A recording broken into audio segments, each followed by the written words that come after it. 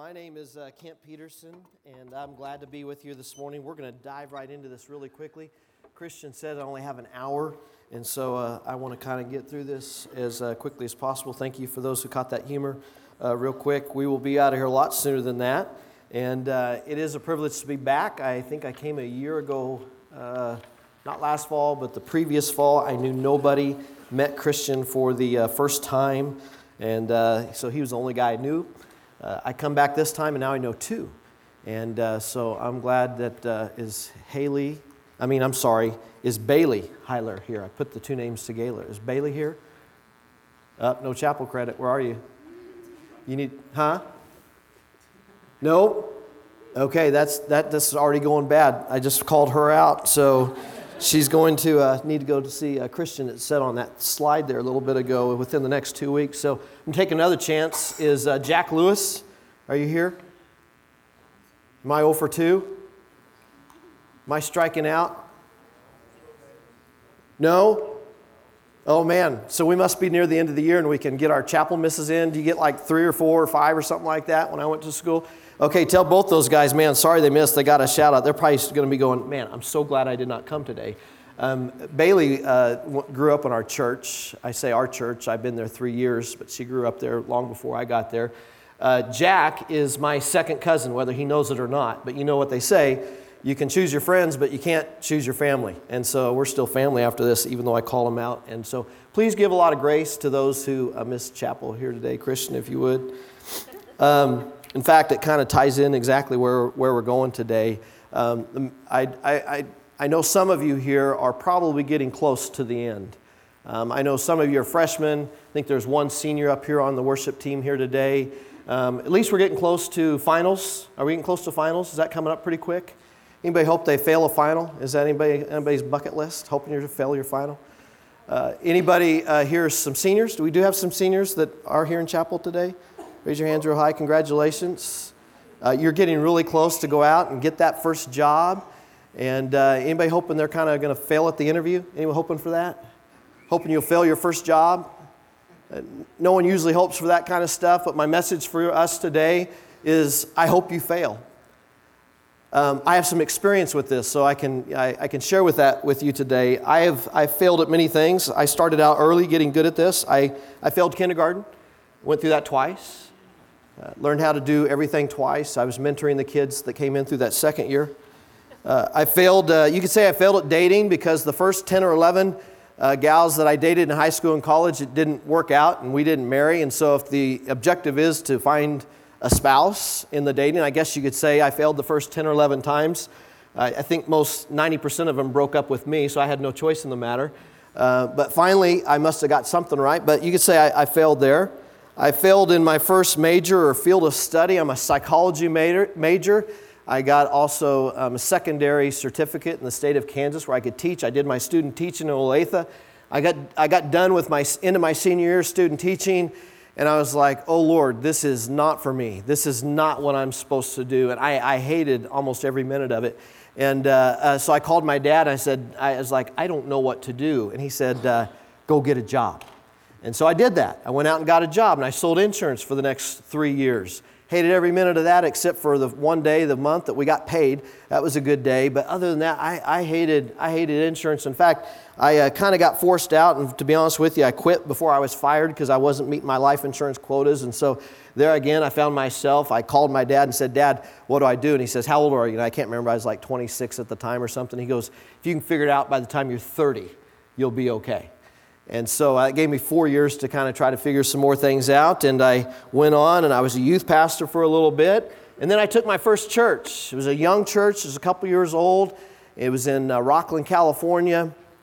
That church is no longer here today because my last Sunday I read a letter I successfully closed that church down after 4 short young years. And now you're sitting here somewhere in this place thinking, what kind of loser did Christian bring in here today? Who's speaking to us?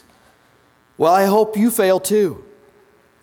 Christian asked me to speak on Mark, and you've been going through the book of Mark, and who am I, and what does that look like for you? And I've been given the chapter of Mark 14, 26 through 52, which I'm glad to succeed in that today, because the last time I spoke to you, I came here with the wrong passage. I misread. Maybe I don't have dyslexia, but somewhere in the line I missed a couple numbers, and I got here and Christian was like, "You're speaking on this?" I was like, "No, I'm speaking on this." He's like, "Well, I thought you're supposed to speak on this." I looked at my email again. I was like, "Yeah, I'm supposed to speak on that, but we're going to speak on this today." So I'm at least just glad to be in the right passage today. Mark chapter 14, verses 26 through 52. Most of this chapter is devoted to failure, at least at the part that I begin to pick up. In fact, you see Jesus predicts that Peter's going to fail him. He predicts his denial. In verse 27, he says, "You will all fall away," Jesus told them, "for it is written, I will strike the shepherd, and the sheep will be scattered. But after I have risen, I will go ahead of you into Galilee." Peter declared, even if all fall away, I will not. I'm not going to fail you. "Truly I tell you," Jesus answered, "today, yes, tonight, before the rooster crows twice, you yourself will disown me 3 times. But Peter insisted emphatically, "Even if I have to die with you, I will never disown you." And all the others said the same. He's like, no, we're not going to fail you, Jesus. We're here. We got your back. We're here for you. And of course, next week, you'll probably hit the end of this chapter, and Jesus' predictions comes true, and we know the story. Peter fails Jesus. Well, then you go into this prayer in the garden in Gethsemane, and they can't even do a simple task. These disciples, Jesus is at the place in his life where he is utterly broken. They said that he was sweating blood. He was sweating so hard from anguish that there was blood drops coming from his brow. It was a time where he just needed a few good friends. Ever been in a place in life, he just needed a friend. You didn't need them you just needed to show up. You just needed them to be there. You needed them to be present. You didn't need them to fix anything. You just needed them to be there for you. They couldn't even accomplish this simple task. For he asked him, "Would you just pray with me?" And he comes back 3 times, and we see the story. I'm not going to read this whole thing to you, but we see that 3 times, what are they doing? They were sleeping on the job. Makes me think of my sophomore year in college. Somehow attracted, or whatever you get when you get mono. I got mono my sophomore year, my spring year. They call it the kissing disease. I failed at that. I didn't get it from kissing anybody. I just somehow got mono. Put me in the hospital for 7 days. And before I entered the hospital, tragically, actually, the year before at our school, we actually had a young man die of mono. And his airwaves closed off in the middle of the night, and he didn't make it. So my parents were a little concerned about that, because that was beginning to happen to me. And so my brother-in-law and my sister and my mom and my dad, they were going to take me to the hospital the next day and go to the doctor the next day first. But they each decided to take a 2-hour shift in the night to watch me. About 5 years later, my brother-in-law confessed that he fell asleep on his watch. And do you ever just need someone sometime just to be there for you? And here Jesus, man, he needed these guys. And 3 times they failed him. They fell asleep on him. And he's like, you couldn't even stay awake for an hour with me? Well, we've been there. You ever said, man, I'm going to pray. I'm going to really pray. I'm going to pray for an hour here. You've done that. Or maybe it's just me. Maybe I'm the only one that's done that. Everyone fails. Judas, the next little section, we know that Judas was going to fail, and Jesus predicted that. And Judas indeed did fail Jesus when he betrayed him. Verse 50, it says, "Then everyone deserted him and fled." Everybody failed him. I mean, this is just one failure after another in this passage. And to add insult to injury, one of the persons that was trying to flee failed at fleeing. He didn't even do that very well, because it said he fled naked. I mean, he got caught. He couldn't even get away. He failed trying to get away, and they caught his robe, and on his way out, he had to flee, and he had to flee naked. Every single part in this passage leads to failures. And if you're keeping track, it would say something like the score would be success 0, failure 5. I once played Sterling College in football many years ago. My record against Sterling College is 0 wins, 1 loss. So you guys got me there. Going back to this time where I had successfully closed the doors of this little church that I pastored, I left there broken. I left there discouraged. I left there defeated. I left there feeling like a failure and feeling like a loser. And so there was a mentor that kind of reached out to me of a large church, a mega church of about 10,000 people, and he had lunch with me before I went to the next town, to the next place I was going to pastor. He said, "Kent, you're asking the wrong question." Because I kept saying, I feel like such a failure. I feel like I'm letting everyone down, my family down, my 2 little girls. I just don't feel successful here. And I began to share with him that. And he said these words to me. He said, "You're asking the wrong question." He said, "In fact, your first 2 ministry assignments, your first 2 places you pastor, quit asking how successful I am. Ask the question, what am I learning?" Those are the questions you need to ask. And some of you are going to go out into the workforce here in a few years, some of you rather shortly. And I would encourage you, don't ask the wrong question. Don't ask in your first 2 jobs how successful you are. Ask, what am I learning? The statistics tell us that you'll have 6, 7 different careers in your lifetime, at least 6 or 7 different jobs. So don't ask in your first couple assignments, what am I a failure, am I successful or not? Ask, what am I learning? Because here I have something that I've learned in my short life that I have of 47 years. I have difficulty trusting, and I'm highly suspicious of anybody who has not experienced a significant failure or setback in their life. If everything's gone rosy and everything has gone well for that person, I'm immediately a little suspicious and untrusting of that person. Because failure, setbacks, hard knocks, whatever you want to call them, have the ability to either make you bitter or better. They have the ability to make you weaker or to make you stronger. And I believe that they can make you greatly stronger and greatly better. For those of you that are seniors here, this is for you. Do you remember going back? I do, because I had 2 years of it. Do you remember kindergarten where it all started?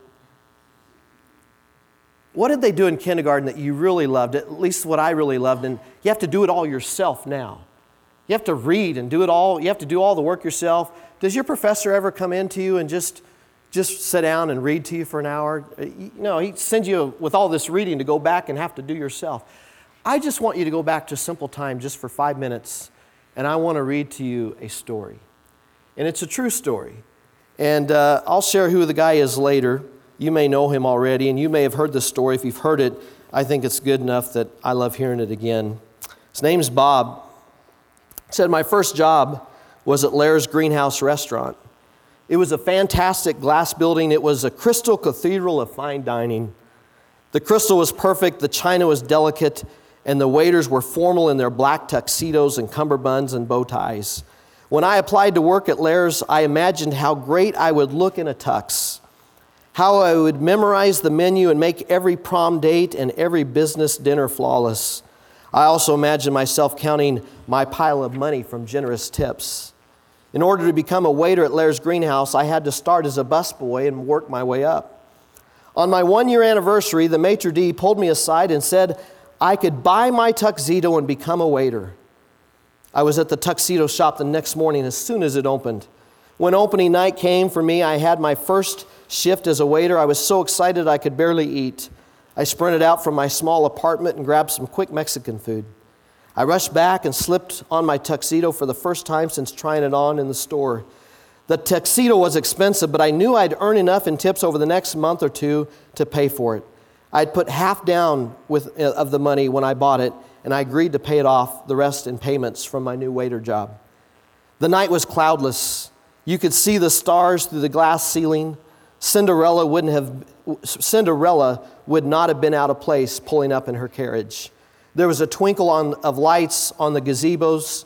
It was like Christmas in July. The whole restaurant had a new feel to me, like I'd been an understudy in a play and now was walking out on the big stage as the lead. The maitre d' escorted me to my first guest, to one of the elegant gazebos in my zone. It looked like a wealthy doctor and his business guest. They were each starched and tidy, and each guy looked like he could be the Surgeon General. The women looked like they had stepped off the cover of Vogue.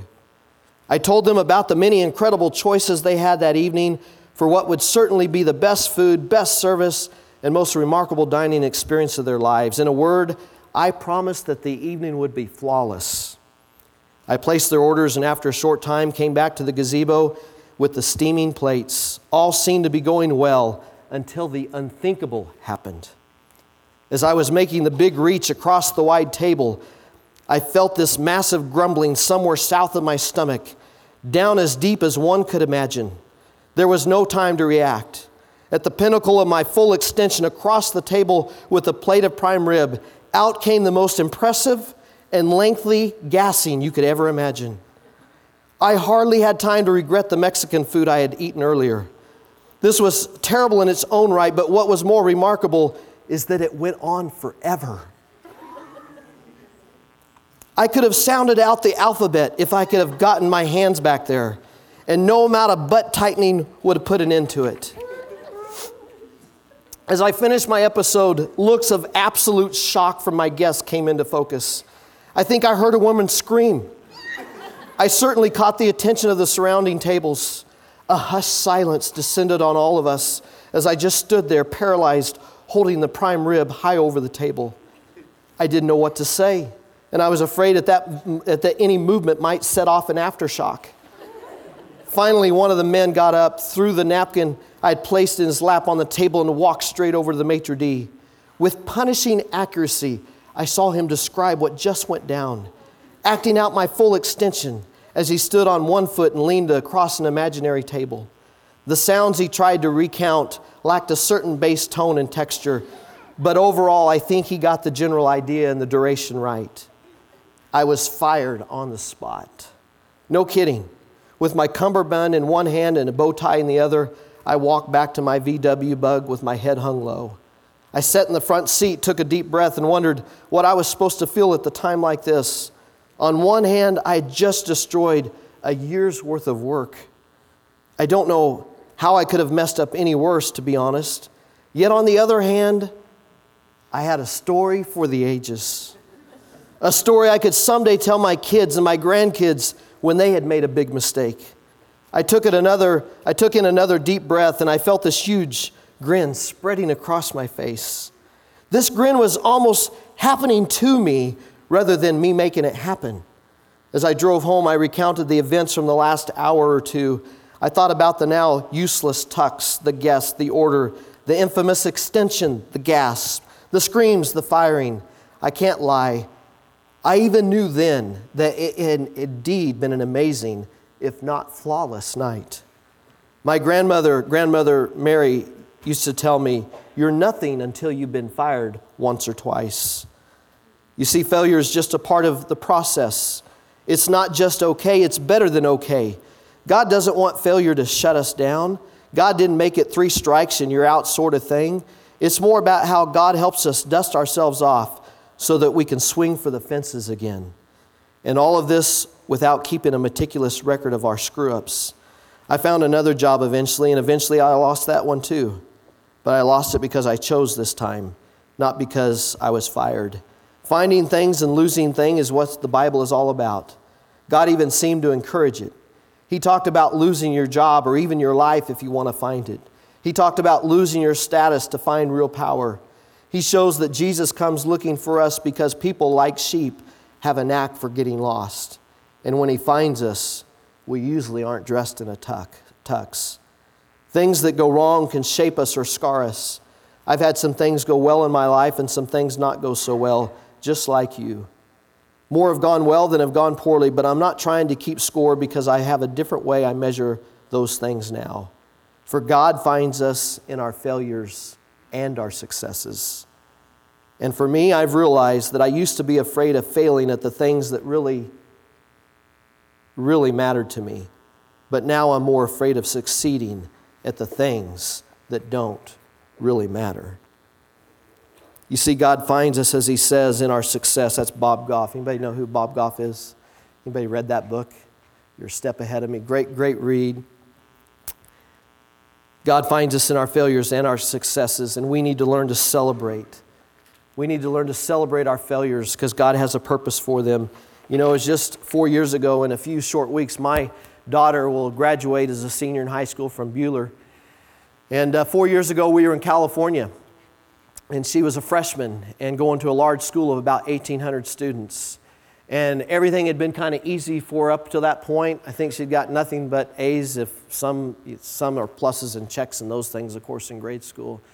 But her first week, just a couple days into her school year, she came and got into the car just crying and sobbing for she had failed her first test. She'd failed geometry, for which her mother or I had no answers for, so we had to get her some help. And I remember in that moment, I remember how crushed she was at the failure of just one little test. So I began to celebrate. I began to say, Reagan, that's awesome. Have you ever done this before? She was like, no. I said, this is your first. This is your first F. She said, yeah. I said, that's awesome. You've never done this before, and I get to experience this with you? This is your first F. Let's go get some ice cream. Because ice cream makes everything better. We know that. And she just was looking at me like I was strange. I was like, you're going to have failures in life. It's going to happen. And you're going to have other Fs. Hopefully don't get too many of them. And some things you just have to make it through. That's not the way God wired you. He made you really creative. But that side of the brain isn't the strong side of yours. So let's go have some ice cream. And we went and we celebrated. Well, there's something in Mark's story here today that's missing. You know, there's 4 accounts of the Gospels of Jesus' life, 4 biographies of his life. I don't think one eyewitness could adequately tell his story. I don't think thousands of volumes could tell the whole story of Jesus, but we're fortunate to have 4 Gospels, 4 accounts of his life. But in this story of Mark, there's something that he doesn't tell us that the Gospel of Luke does. When Jesus told Peter he would fail him 3 times, Luke tells us something Mark doesn't. It's found in 2 short verses, Luke chapter 22, verses 31 and 32. And Jesus said to Peter, Simon, Simon, Satan has asked to sift you all as wheat. But I have prayed for you, Simon, that your faith may not fail you. And when you have turned back, strengthen your brothers. The real question is not whether you and I will fail or whether we'll have failures in our life. The real question is, what do we do with those failures? And what will you do with your failures? For certainly you're going to have some. They're just going to come. It's not a matter of if, but when. But what you do with them matters. What do you do when you fail? There's 2 things from this 2 verses that we take. One is, don't quit on your faith. Jesus prayed that Peter's faith would not fail him. Jesus never prayed for his disciples or prayed for us. He might have. I can't find it in Scripture. He never prayed that we would never sin or that we would not fail. That he knows that we're going to. He prays that we would not, continue in sin. But there's not this prayer or this that we would be perfect. For he knew that we would fail him. He knew that Peter was going to fail him. He knew Simon was going to fail him. And he prayed that when he had come back, that his faith would not fail him. That's what Jesus prays for us. Not that we'll never fail, but he prays that our faith will not fail. And I want to encourage you maybe some of you seniors as you graduate, some of you going through this college experience and you're getting to test out the waters of your faith versus your parents' faith, or maybe you come from no faith at all. Jesus has prayed not that you would not fail, but that your faith would not fail. And my prayer for us and for you today is your faith would not fail, that you would not quit on your faith, you would not quit on the church. The second thing is, after you failed, what are you going to do with it? And this teaches us, go make a difference. Go make a difference with your life. Jesus said, when you turn back, strengthen your brothers. Never waste a good failure. Never waste a good failure. I have found that people are more attracted to my weaknesses than they are my strengths. Never waste a good failure, because God has a purpose and a plan to even use those things. You've heard that it's said, you make a living by what you get. You make a life by what you give. I don't care what your major is. I don't care what job you get. I don't care what career you choose. Just go make a difference. Go try stuff. Go do stuff.